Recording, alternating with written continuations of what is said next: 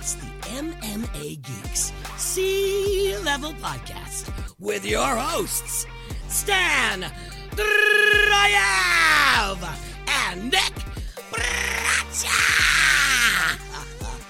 Welcome to episode 182 of the MMA Geeks C-Level Podcast. This is your host, Stan Dryav, and my co-host, the scumbag USADA move to my scumbag promoter, Nick John Braccia III. Nikolai, a lot going on in MMA between UFC 294 being completely reshuffled. We got a UFC fight night coming up at the Apex that honestly is like crowd worthy, right? Like it's a pretty good card.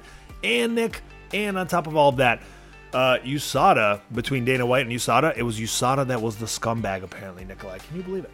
Yes, I can believe it. Because of who we're dealing with. Like, it's barely a sport. The way they treat the athletes, the way they make up rules to serve business, it is what it is. And we stick with it because we love the athletes and the competition. But Dana White and company's thumb is on so many scales that it's you can only cover your eyes and cover your ears so long before you're just like, this is not for me. Yeah, and it apparently was specifically the Conor McGregor situation. For those that don't know, USADA basically released a statement in which they said that Conor McGregor has entered the USADA testing pool, so he'll be eligible to compete in 6 months, and that they will be ending their relationship with the UFC because this Conor McGregor situation with the UFC has been, quote-unquote, untenable, right? And so you'd imagine that the UFC tried to pressure them into getting Conor to just be able to compete in December like they wanted, despite the lack of USADA testing for 6 months as he re-enters the USADA testing pool. We all know this, right? Conor McGregor left the testing pool specifically so that he can get on some juice, so that it can help him heal and obviously make him stronger and maybe make him win again. Who knows? But the bottom line is that Conor McGregor was avoiding USADA for good reason. He was basically sanctioned and allowed to use steroids, and now he wants back in, and he doesn't want a waiting period. And you know, this apparently was the kind of final straw for USADA, and Dana White, of course, is going to refer to USADA as the scumbag, presumably because they didn't give maybe Dana and the UFC a heads up about this. But it is pretty interesting. Dana mentioning how Hunter Campbell, their quote-unquote lawyer, is going to be the one to handle that. I don't know if he's threatening a lawsuit or what, but this should be interesting. USADA has been complicit, it feels to me like, in a lot of the funny business in the UFC when it comes to the testing, right? We know that Brock Lesnar tested positive before facing Mark Hunt a few years ago, and somehow the test results came out very conveniently after the fight happened, knowing that Brock Lesnar is the biggest, the biggest factor when it comes to the draw for that card. Wasn't that pre-USADA? Was it UFC 200? No, it was. Whatever testing there was testing. I thought it was post USADA. I may be mistaken. John Jones tested positive, I believe, in Vegas, or maybe in California, if I'm not mistaken. They switched the event to Vegas, or maybe vice versa. But the bottom line is that, like, the UFC, whenever they're able, whenever it makes sense for them to, they have twisted USADA and made it work to their advantage is what it seems like. So I'm not sure why USADA is something like, we can't stand for this. It seems like funny business all around to me, but I'm sure they're worried about their reputation, and I'm sure there were some pretty stern, tough conversations that made them go, we can't keep doing this. This is going to sully our rep. So here we are. It's fascinating shit for Dana White, of all people on this planet Earth, to refer to anyone else as a scumbag, because I can't think of a more appropriate word for the man. They need Conor for UFC 300. They just do. There's nothing else that they have, unless they put a Paul brother on the card, that is going to push the numbers so that it can be anywhere near UFC 200, unless they have McGregor there. Even though he's older, he has not been very successful, and he certainly hasn't looked good after, say, 4 minutes in years. Since the Khabib fight, really.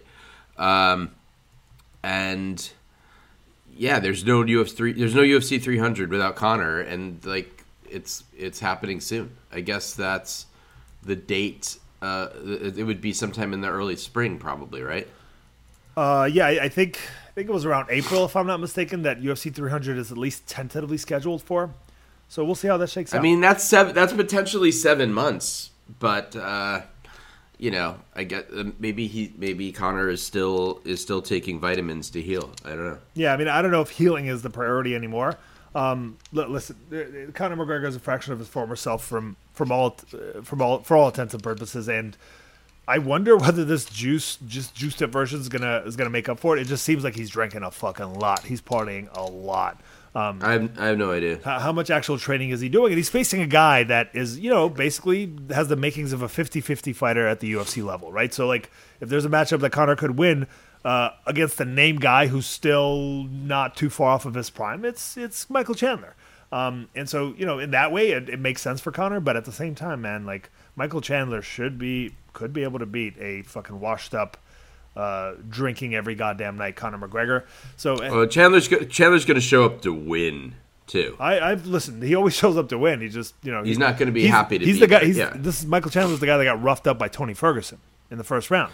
Yeah, he's the problem is, yes, Conor's always going to be able to punch, and with it, I think the first round could look a lot, no matter what Conor shows up, could look a lot like the Eddie Alvarez fight. Yeah, there's a very, very decent chance of that. And then, Nick, we have UFC 294, which started off as a pretty good card. Like, Abu Dhabi, the entire point of it was, right, to promote the UFC's Muslim fighters because they're going to be the big names in the UAE. Did I say Abu Dhabi? I meant it is Abu Dhabi, actually, which is in the UAE. And here's the thing. Islam Makhachev against Charles Oliveira. Fantastic matchup. Or decent matchup based on what we saw in the first fight. But Alexander Volkanovski versus Islam Makhachev is a much better matchup. Does it suck that Volkanovski took this on like 11 days' notice? Yeah, man, it's not best case by any means, by any stretch of the imagination. But, and I'm disappointed that Volkanovski has to get the biggest opportunity of his career again under these circumstances.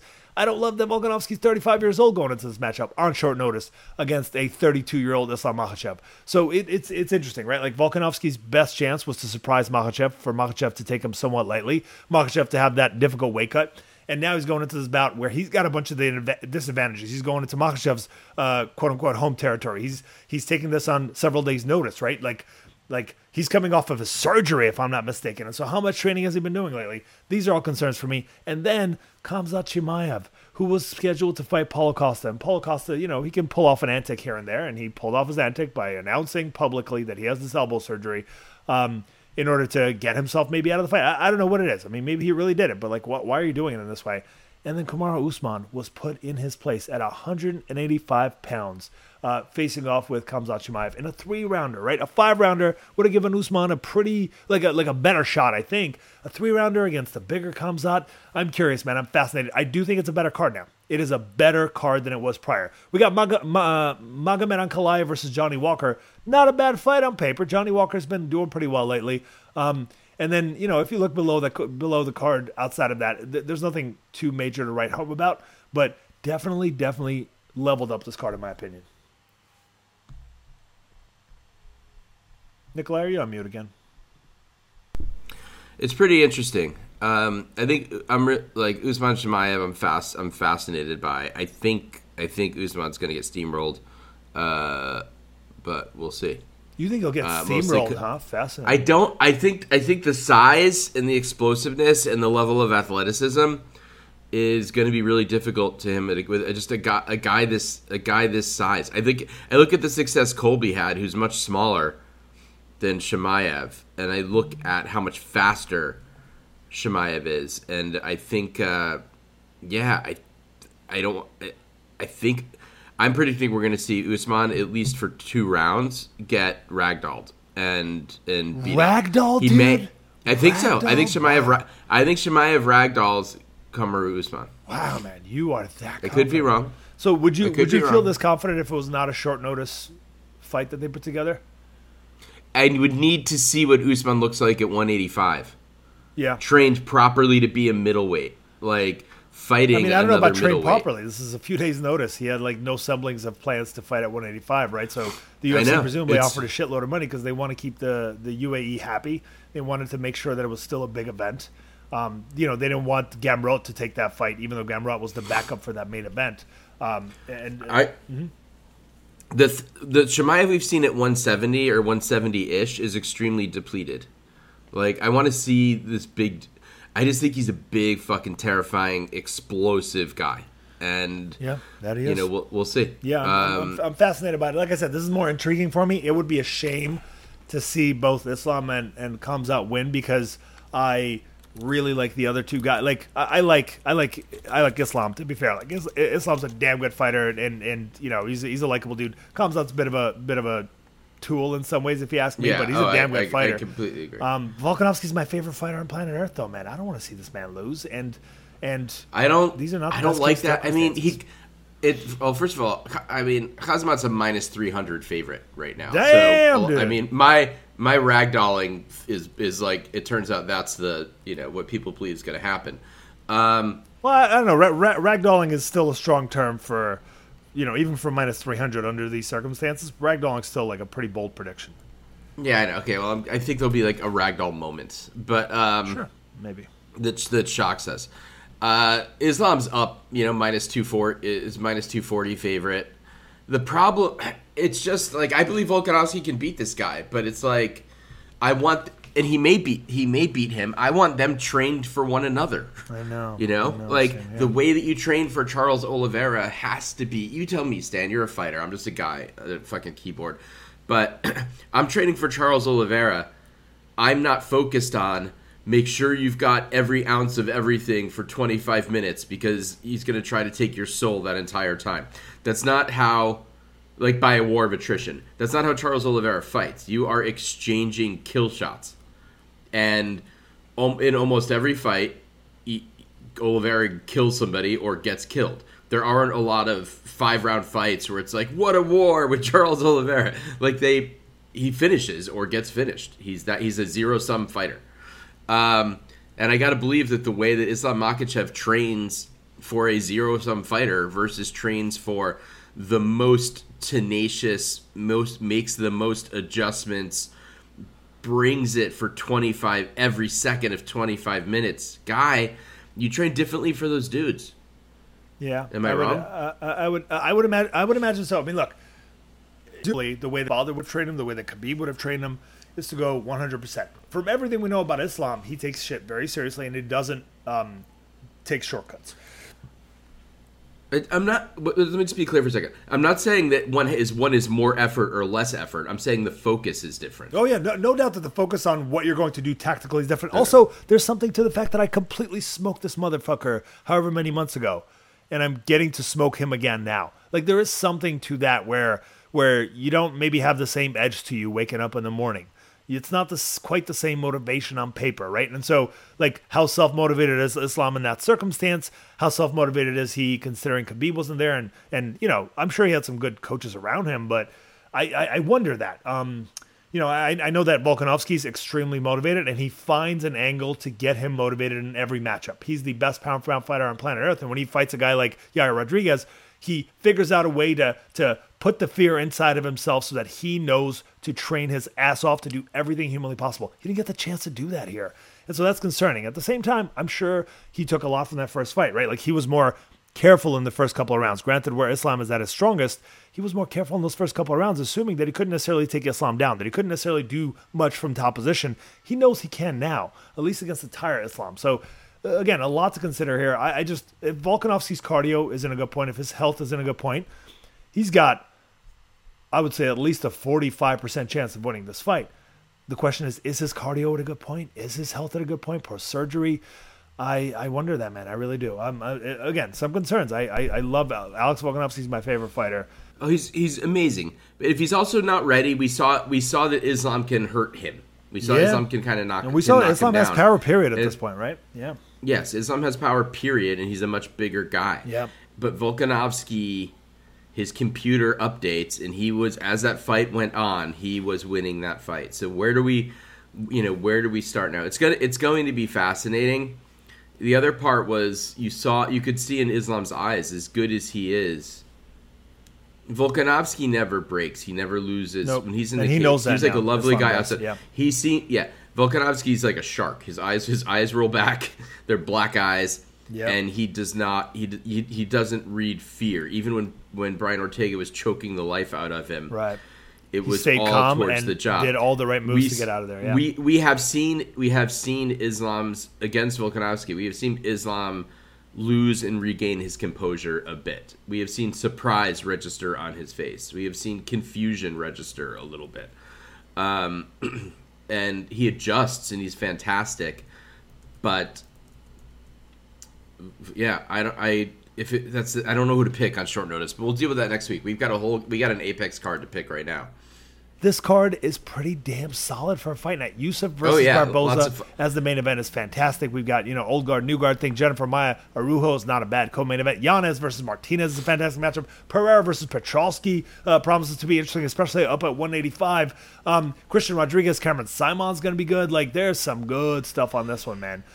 Let's dive into it, Nikolai. You are currently, Nick, I've tapered down that lead. You are currently 1.5 points ahead, 94 to 92.5.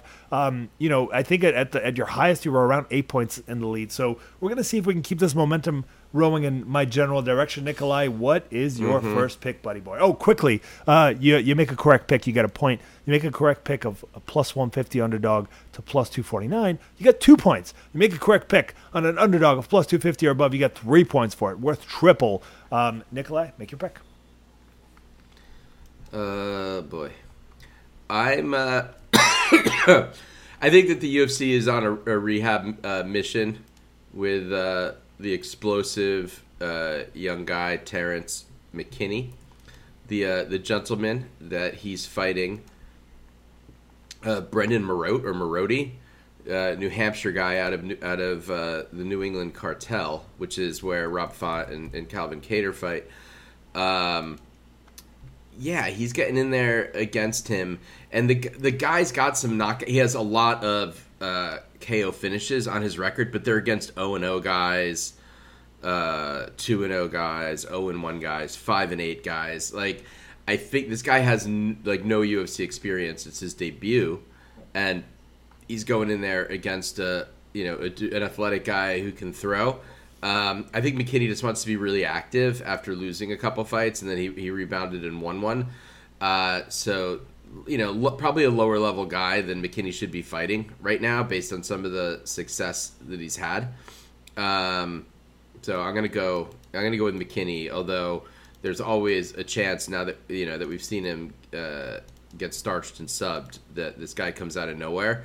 But I just don't think this. I think this guy. It's a real tough draw for his first UFC fight, and I don't see anything in his previous fights that tells me he's ready for a step up that's this big. It is encouraging that he trains with those guys, but we've seen a lot of people who are like sparring partners and training partners at good camps show up with not much in the octagon. Yeah, I mean the guy has an 8-1 record. It's hard to find some solid footage on him on top of everything else. And the footage that you do see from a couple of years ago, he's got to survive some tough moments to get a kind of come from behind win, or getting a split decision over Dan Dubuque, I believe that's how you pronounce his name. In a fight that maybe should have gone the other way. So, I tend to agree with you. He took this fight on a few days' notice too. And so on top of everything else, he's facing this really dangerous guy. He's very hittable. His defense is not awesome. And it's on very short notice in the biggest stage. So I agree with you. It's hard to rely on Terrence McKinney, but in this kind of matchup, he tends to come through in the first round. Maybe worth placing a bet. Terrence is a huge favorite, but maybe worth placing a bet on him to win in the first round. I can quickly look up those odds at some point in the podcast. Nikolai, my first pick, and I think like everything else is a little bit more difficult to pick if you ask me on this card. My first pick, I think, is going to be in the matchup. I'm stalling because I'm trying to figure out what I want to commit to here, Nick. I think that I'm going to go ahead and take... Commit. Spit it out, asshole.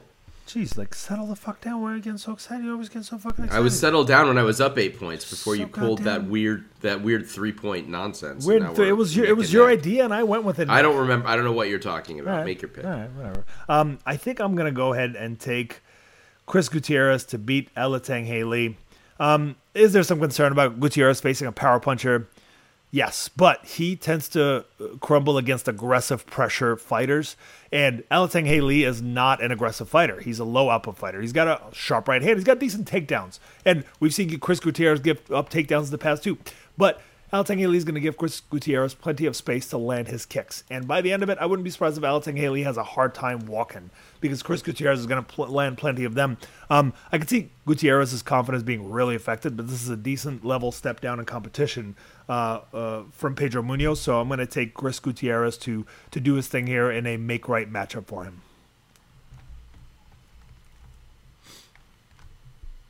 Yeah, I think Gutierrez got after retiring Frankie Edgar, got a little sloppy, and he needs to make. There's a lot of make right fights on this card, and that's one of them. I think you're making the right choice here. I'm gonna go, not because I've got an incredible amount of faith, but at I guess this is at strawweight. We've got Emily Ducati, who I think is moving down. I have to check that, against Ashley Yoder. I don't think so. And she's not? Yeah, I think it's her regular division. 12-8 versus 8-8. High level MMA, Nikolai. Ashley Yoder just has not really. This is just a case of they're lower level, but Ducati's had a little bit more success at 1 and 2 in the UFC.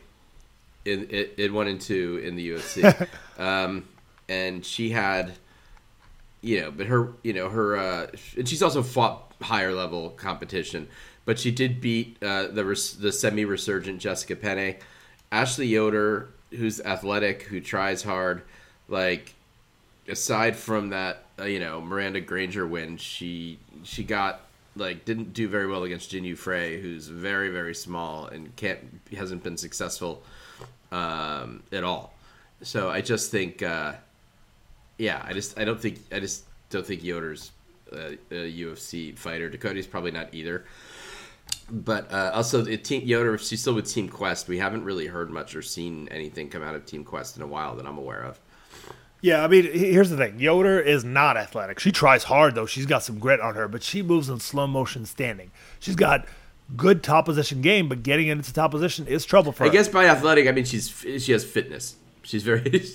I suppose that she has great fitness. I suppose that she doesn't look like she's completely out of shape. That's fair. But that's the thing. She literally moves in slow motion, and she doesn't have the wrestling to get into the range where she's really effective. And if there's one thing Ducati has, it's sharp striking. If there's another thing Ducati has, it's really good takedown defense. So, just given how competitive the wrestling element was in Ducati's last matchup against who did she fight? Not Baby Shark Nick. You have her record in front of you. Who did Ducati just lose to? Lupita Godinez. Godinez, who's a damn good fighter, right?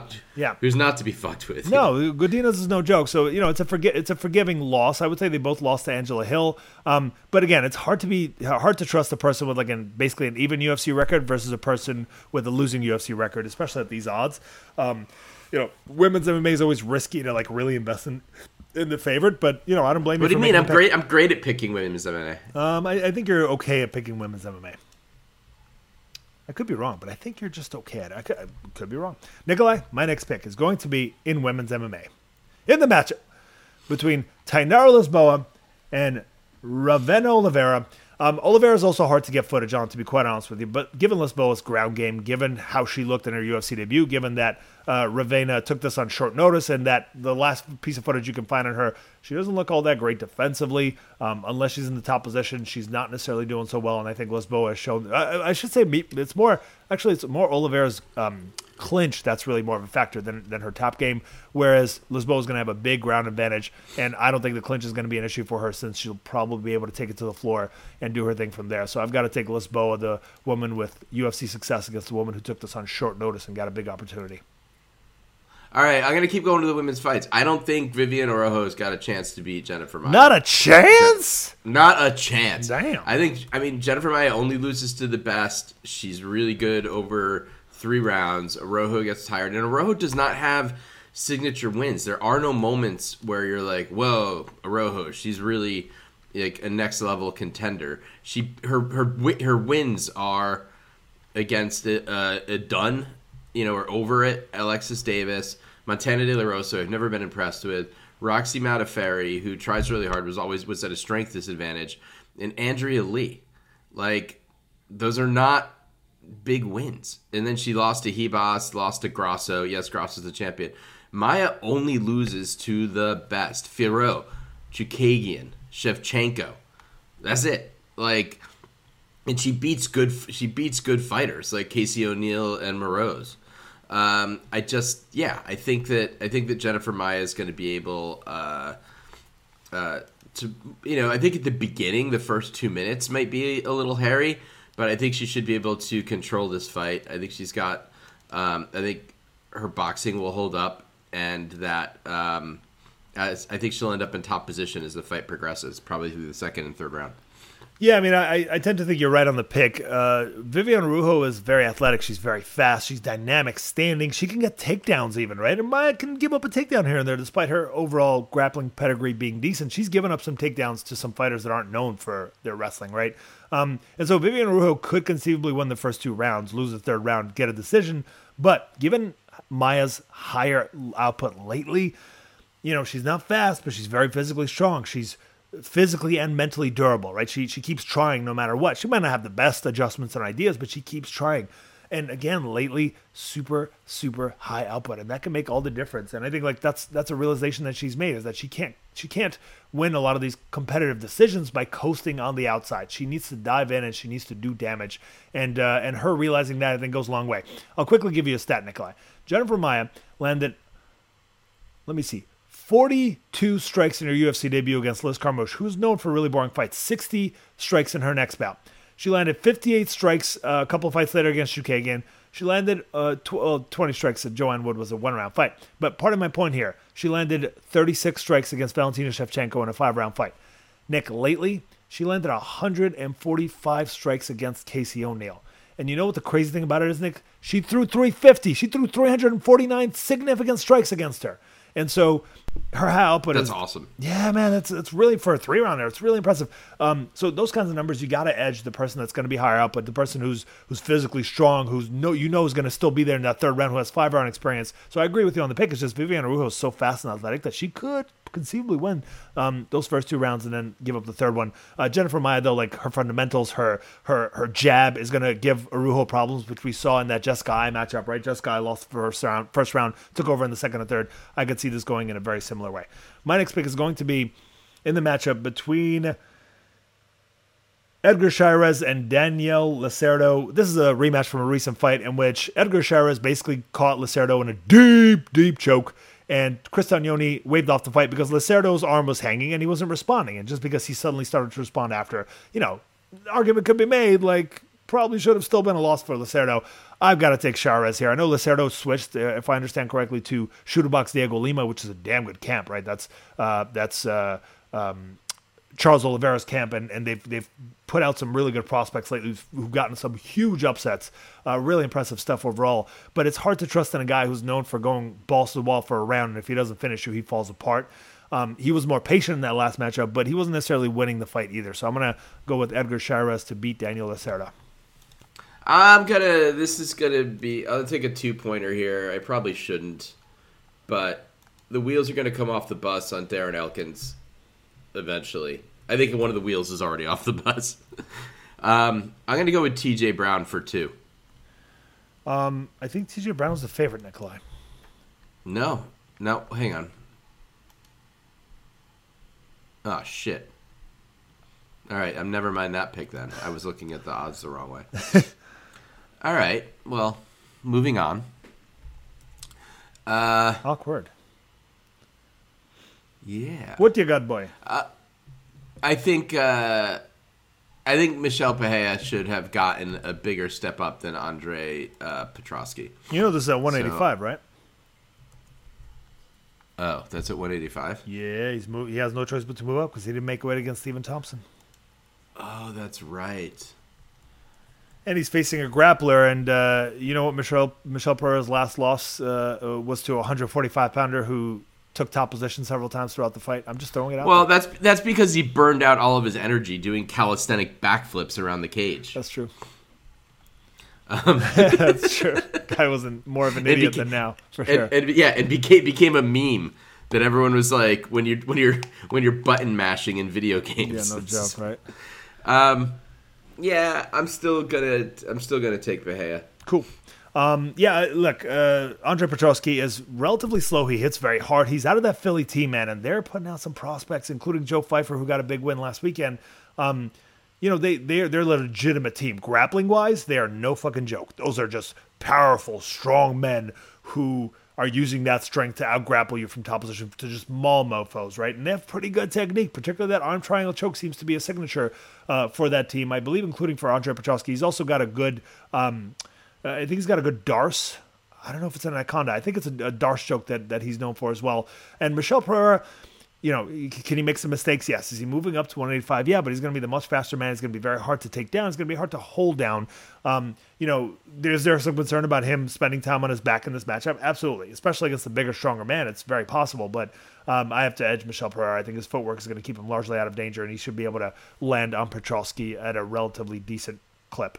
My next pick is going to be in the matchup between Christian Rodriguez and Cameron Simon. I like Cameron Simon. He's a training partner of Dricus du Plessis, and they both have this signature thing where they go 100%. They don't hold back a thing. They just go balls to the wall, and then they get tired. But then when they get tired, you know what happens? Nothing. They keep going balls to the ball. They keep going really, really hard. They don't relent. And I like that kind of thing. That's a major thing that a lot of coaches are not instilling into their fighters. That Alex Volkanovski has. That Rafael Fiziev has that, right? They can get tired, but they will keep pushing. Volkanovski, of course, is in elite condition, and that goes a long way as well. But there's a mindset element. There's a training element to it. And the problem with Simon is that he doesn't necessarily have that power. And yeah, he's been getting fed some rather forgiving matchups, right? And he's facing Christian Rodriguez, who, on paper lost his UFC debut, one weight division up to Jonathan Pearson. No shame in that, right? Took that on short notice, made his UFC debut against a ranked or ranked-ish guy at the time on very short notice. It's a forgivable loss, and that's his only loss in his career, mind you. The thing is that he gave Pearson some really, really hard moments in that third round. He won that third round against Pearson. He took this on short notice and won the third round against a much bigger man. And then he goes on there and he gets rid of Joshua Weems in the first round, UFC Fight Night, by Anaconda choke. He beats Raul Rosas Jr., the only man to beat him. Granted, he's an 18-year-old kid. I get that, but he just takes over after a round, just dominates him. Excuse me, please. And so, Nick, I've got to pick him over Cameron Simon. The way that he is talked about, and he's out of that Duke Rufus camp, which, I know you don't give them enough credit. I think they're a pretty good camp at putting out really well-rounded, effective fighters in all ranges, right? And yeah, a lot of them have some holes in their games. Christian Rodriguez seems to be like a particular prospect coming out of that gym. The way he's spoken about by those coaches and his training partners sounds like he's no fucking joke. And he showed that in that Paul Rosas Jr. matchup, who Paul Rosas Jr. has looked really good against everyone else. I think Cameron Simon has enough holes in his game, and I don't think that Christian Rodriguez is going to get tired and fall apart and lose the fight. On paper, competitive. On paper, two prospects, but I've got to go with Christian Rodriguez to take this one, man.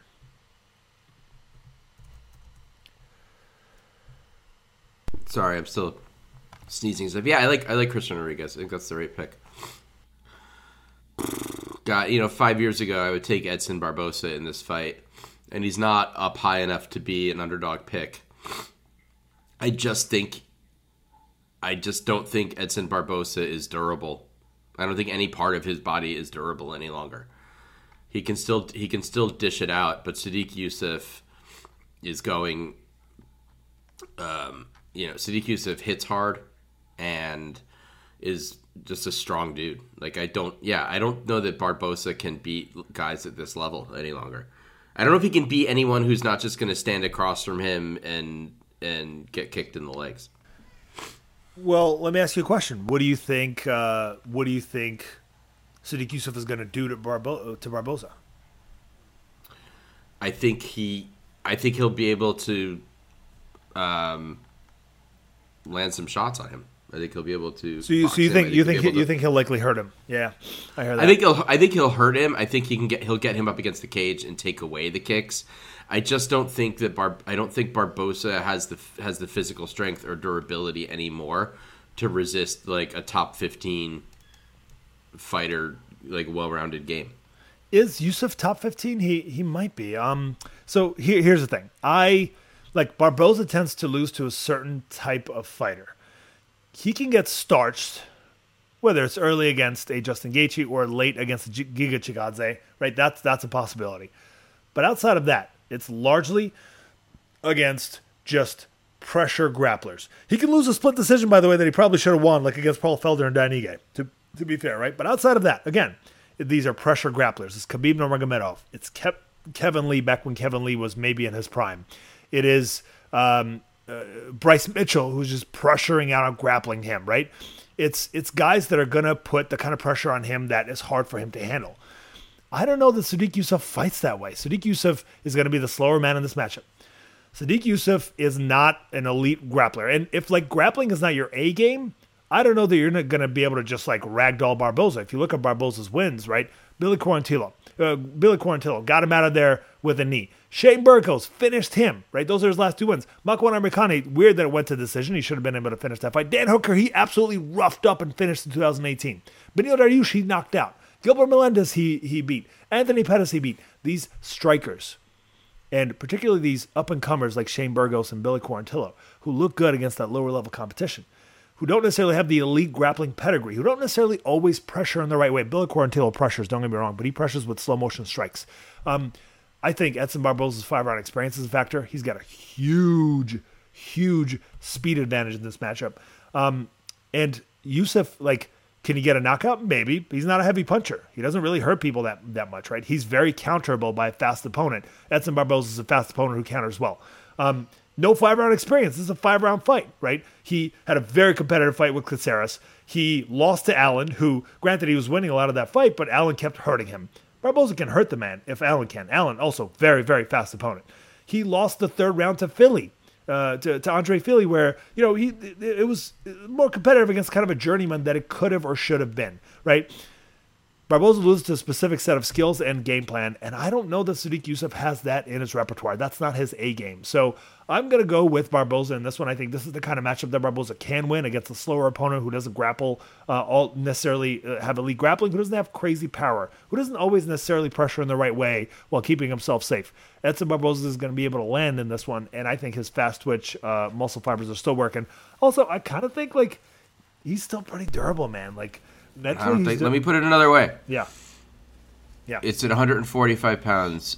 Edson Barboza is 37 years old. He's going to lose to being 37. Yeah. Listen, it's possible. It's just usually that's title fight territory. You're facing the best if age is a factor at these weight divisions. I don't know that Sodiq Yusuff has shown himself to truly be on that level yet. And which is, again, is why I'm picking against him. Again, look at his last win was against Don Shainis, a guy that doesn't belong in the UFC, took it on short notice. Alex Caceres gave him a competitive fight. Why would you say that about Mrs. Shainis' baby boy? Well, I actually have a lot of respect for Mrs. Shainis. She seems like a really good mom, but did she raise a high-level fighter? We have yet to see. Arnold Allen beat him. Andre Philly gave him a competitive fight. And so, again... Arnold Allen is world-class. He is. He's world-class, but the fact that he got buzzed by him a couple times... it's concerning. This is a faster opponent that he lost to at this level. So I'm not convinced that he's on this level. He hasn't faced this level of competition outside of Arnold Allen. And so there's a lot to prove here. I'm going to edge Edson Barboza, but I definitely see where you're coming from. I see why you're making the argument you're making. And, if Edson Barboza was an underdog, I'm sure you would have considered him more. It's just given how, by the way, he was a plus 150 underdog up until like a day ago. So if we had recorded this earlier in the week, like most responsible podcasters do, I could have gotten a 2-pointer there earlier in the night. Nick, my next pick is going to be in the matchup between Darren Elkins and TJ Brown. Here's the thing about TJ Brown. He is known, he's got good wrestling, he's got pretty good striking, he trains with the Bryce Mitchells of the world, right? So like he's got really strong people around him when it comes to like high-level MMA.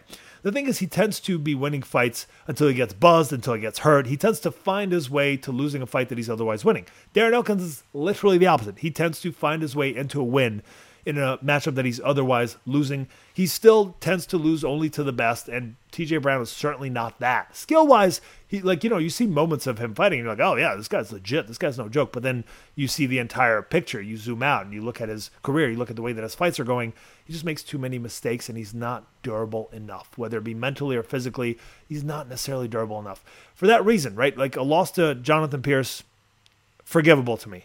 Right, Jonathan Pierce is legit top 10 level for sure. Cub Swanson, a little concerning this late in his career, but he got pieced up by Cub Swanson. It's not like TJ Brown is necessarily going to piece him up like that. Derek Minner, Eduardo Garagori, these are not high-level opponents. I'm not sure. I think TJ Brown is closer to that than he is to the Jonathan Pierces, to the late Nate Landwehr's, the Ryan Halls of the world, Ricardo Lamas, Alexander Volkanovski. These are some of his losses for Darren Elkins. I know he's old. I know he is getting beat up. I know he's 39 years old at this weight division, but I'm going to go for 2 points. on Darren Elkins. I'm going to roll the dice, Nikolai. Yeah, I think that could end up playing out well for you. When you first said that you were picking this for 2 points, I was like, he's got the Elkins pick. I don't like that he has it. I'm not saying it's a high likelihood of necessarily success. I just didn't like you having that 2-point opportunity. So I'm glad I have it. Mm-hmm. Is there anything left? We have 2 fights left, Nick. Oh. Oof. I like Adrian Yanez and Jonathan Martinez a lot. This is very, very even, and God, such a tough fight to call. I'm gonna go with Martinez. I don't know what else really is. They both can get hit. They've got the ability to hurt one another. I guess I think that over the course of his career, Martinez has been just a little been through the fires, just a tiny bit more in his UFC career than Giannis has, and has had to. We've seen Jonathan Martinez have the bad shit happen against Davey Grant, right, and then come back and win 5 fights. You know, like Giannis just got knocked out against a really good fighter in Rob Font. But we don't know how he's going to respond. So he could just completely scorch Martinez, but there's just more questions there for me. And I've really enjoyed watching Martinez. I liked him before the Davey Grant incident, and since that he's only shown tenacity and growth. Yeah, it's and a real finishing instinct. Yeah, but this is a very, very tough fight. Yeah, it is a tough fight to call, and the odds being so even. I didn't expect them to be. I thought that Adrian Yanez would be a bigger favorite. But Jonathan Martinez is, outside of that recent loss, he's on a streak, man. He's really got a diverse, varied striking game. He's got really good kicking. And Adrian Yanez, he's known for the head kick here and there, but he's not necessarily known for that kicking game. Adrian Yanez also looked pretty human at times against some of his opponents coming up, outside of that knockout loss that he just experienced at the hands of Rob Font. Just to be clear, that loss was the recent loss you mentioned is 2.5 years ago. For Martinez, and he's had 5 wins since then. Oh, you know what? For some reason, I remember. So it's not that being more recent than it was. That's fair. Yeah, he just came off that win over Said Nurmagomedov, which I think a lot of people scored for Said, if I'm not mistaken. Cub Swanson is nothing to write home about. His level of competition has not been high outside of Said, and Said is not high. It's just like a pretty good level of opposition, right? But anybody that he's faced that seems to have speed, fast twitch, muscle fibers, or power, he tends to struggle against them, and that's kind of the concern. But you're right; he's on a big streak at the moment. Said Nurmagomedov is a guy who has speed and power, and he was able to. What are you talking about? He beat Thomas Almeida, who is all of those things. Thomas Almeida. Thomas Almeida. We're pretending like he was Thomas Almeida. Well, he was a fast twitch guy. Sure, but he was 1-3 going into that fight, and lost his lost that fight and the fight after that. Yeah. Granted to Sean O'Malley, but he's a guy that's been quite frankly finished by many people, and Jonathan Martinez didn't exactly finish him. It was a while ago, to be fair. I just feel like he's not a guy to tout on your record at this point. I'm just saying that his losses were to the champion Cody Garbrandt, Jimmy Rivera, who was number 3, and Rob Font. So I'm just saying that Martinez doing what he did to Thomas. The point you were making about who Martinez struggles with, I thought was questionable. Yeah, I get I'm talking about well put together guys. Andre Ewell is not a well put together guy. Granted, it was a split decision loss, but Andre Ewell is not a well put together guy. He's a guy who succumbs to pressure. He succumbs to the pace of a fight, and he lost that bout. It was a competitive one, if I remember correctly, but he lost that fight. In any case, I think I'm going to give the edge to Adrian. I could see Almeida absolutely landing a big knee. I could see not Almeida, excuse me. I could see Martinez landing a big knee. I could see Martinez just landing a bunch of leg kicks and making him hobble. But I've got to go with the guy who has more power in the pocket against the guy who has been finished a couple of times by strikes. And maybe not a couple. I guess No, just the one time. He's only really been finished by strikes against David Grant back in 2021. Look, it's a close fight on paper. I'm giving the slightest of edges to Adrian Yanez, but early on, Martinez could look good. It's just they're both kind of slower starters. I'm going to give the edge to Adrian Yanez in this one, but I don't blame you for making the Martinez pick. Next is the matchup between Irina Alekseeva versus Melissa Dixon.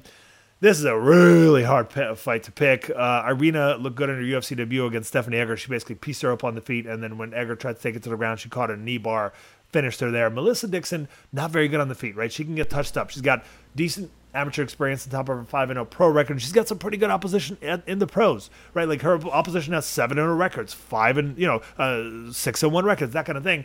And so, given that this is Melissa's UFC debut and that, she does well from top position, I think that if Irina doesn't do serious damage early, she's probably going to end up getting taken down and controlled by Dixon later in the fight. But I'm going to go with Irina. I think she's dangerous enough standing. She's got UFC experience, and the fact that she caught that knee bar against a pretty good submission grappler shows me that she should be able to maybe surprise Melissa Dixon on the ground if it does go there.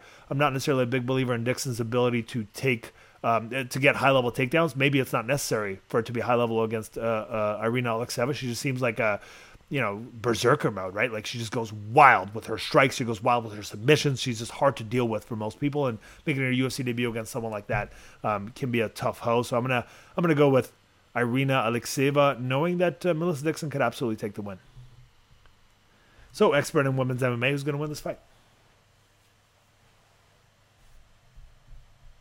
Nick? Melissa Dixon, because nobody who has a nickname based on another fighter can ever win. What do you mean? Russian Ronda. Well, she did win her UFC debut against a somewhat successful UFC opponent. I'm just saying.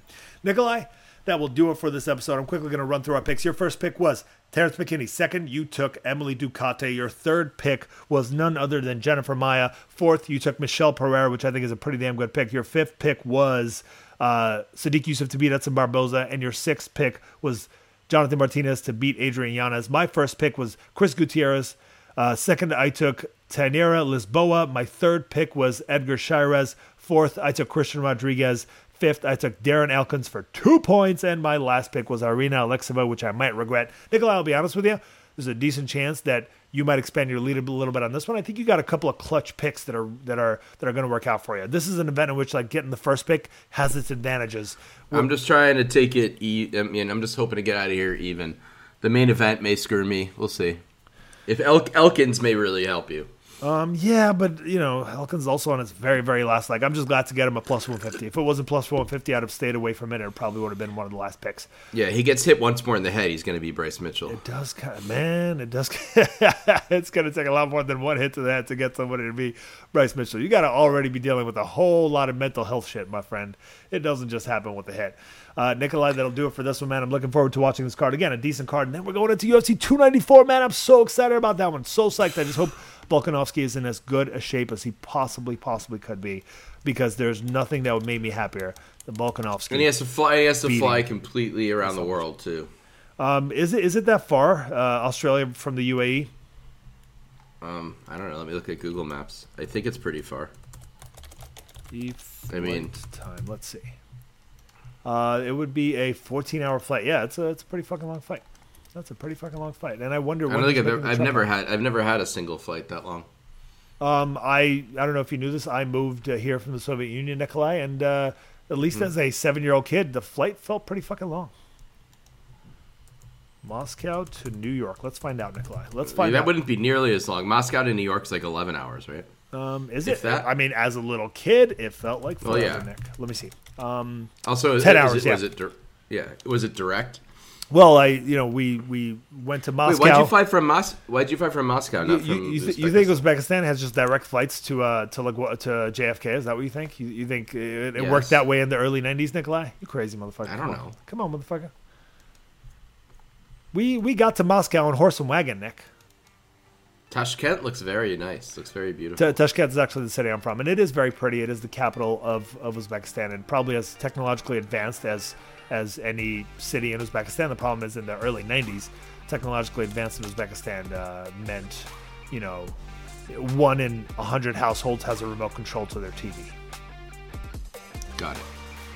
Well, Nikolai, It's been wild. I appreciate you diving into my history a little bit, finding out a little bit more about your boy Stan. I appreciate you showing interest. I know lots about you between the private detective and the dark web shit. Dark web. Yeah. Just don't eat those leftovers. I don't. I gotta go. Just trust me. Okay. Later, bud. Good one.